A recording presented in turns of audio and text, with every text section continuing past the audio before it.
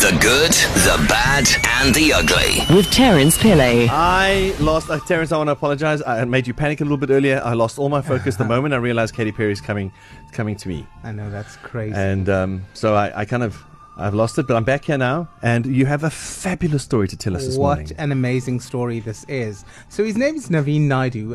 He used to be a paramedic, and after a bad forensic handling of a family tragedy 23 years ago, it drove him to explore the field of how emergency medical services can improve their response to victims of gender-based violence. Yeah. And so he's now become the first South African to have obtained a PhD in forensic medicine. Wow, I can't believe South Africa's only having our first PhD in forensic medicine now. I know, it's crazy, because before that, all forensic evidence were processed by pathologists. Okay. You know that South Africa has one of the highest crime rates in the world. Yeah. And so processing these crimes is a mammoth mission here, right? And for one, most of the forensic evidence has to make its way to Pretoria to be processed, which means that the potential for something happening to break that chain of custody is really high. Yeah. But here's how things are changing. I caught up with Naveen this week. Naveen, thanks for talking to us this morning. Congratulations on your accolade.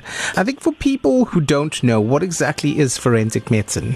Well, forensic medicine mostly relates to the intersection between medical practice and law. So this is a practice that historically has been in the hands of forensic pathologists, where they would provide the evidence to explain the death of a human being. So where are we at the moment in South Africa as far as forensic medicine is concerned?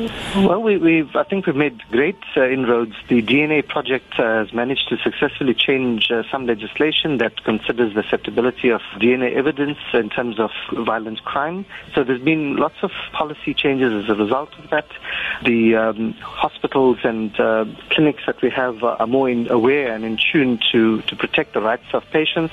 The recent death of many patients in the Life Esidimeni debacle brings to light the importance of protecting the health rights of all people, particularly those that are rendered vulnerable by this circumstance. I was quite interested in the focus of your PhD. You focused on gender-based violence, and I think that's, for want of a better word, quite topical now, but it's an age-old problem, right? Yes, this is a problem that we've had for as long as we've had relationships, I suppose. The difference, though, is that in our country, we are known for having documented the highest femicide rate in the world. So one woman is killed every 8 hours in our country, and that death is preceded by many years of physical and other kinds of abuse. And so this is a chronic problem that manifests in an incredibly high mortality rate, and it's unacceptable. When one considers the global figures, one woman is killed in Canada every 5 days as a result of a femicide case. In South Africa, it's one every 8 hours. And so it's an alarming rate. And our responses to the problem are not nearly as robust as the responses from places like Canada.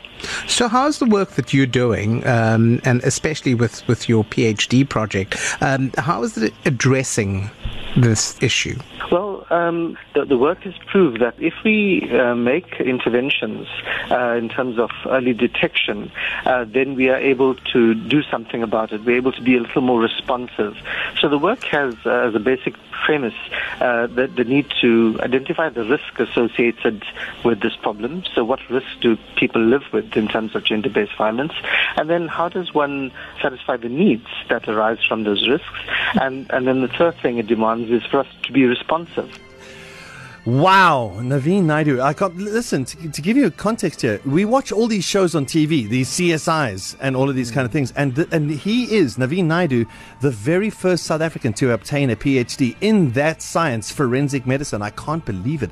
And it was 10 or 15 years ago when we were lumped with hundreds and thousands, if not millions of rands of forensic equipment, but no one's been able to use it because we've had no one qualified. No, 100%. And all these cases, these high-profile ones like the Oscar Pistorius one, if you had people like him around, perhaps, who knows? Those game changers completely. Yeah, and what's more, his doctoral work on gender-based violence intersects with emergency care, right? Because he used to be a paramedic, and was so promising to the extent that he drafted the HPCSA policy on domestic violence screening by emergency care, and also the HPCSA position statement on social determinants of health. Absolutely amazing. So that nurses and doctors and care workers can actually look out for red flags as far as domestic violence is concerned, and can actually have teeth to do something about it and prevent it. And it's preventative, yes. Brilliant work. I love it. So let's talk about cases, we've had in this country. Let's take, for example, the Oscar Pistorius case, which has now been finalized. And, how would that case have been different if we had more information, if we had more skill in the area that you're working in? So, admittedly, Terence, when we have to respond to a patient who's already been shot or stabbed or punched or abused or held hostage for many years or days, one could argue that it's already too late. And so that's one perspective, is that we have to be doing a great deal of work to prevent such circumstances from occurring in the first place. I know a lot of the shows like CSI and that kind of thing, their works of fiction, but it's based on some kind of reality in that, there have been strides in medicine and there have been strides in technology. So where do we sit in South Africa in terms of those testings? So what we see there are very laboratory-based tests. So at the Cape Peninsula of University of Technology, we are moving towards offering a 3-year diploma in forensic medicine, and hopefully that would start soon. And this is primarily to train people who work in the pathology services to be professionalized in this way.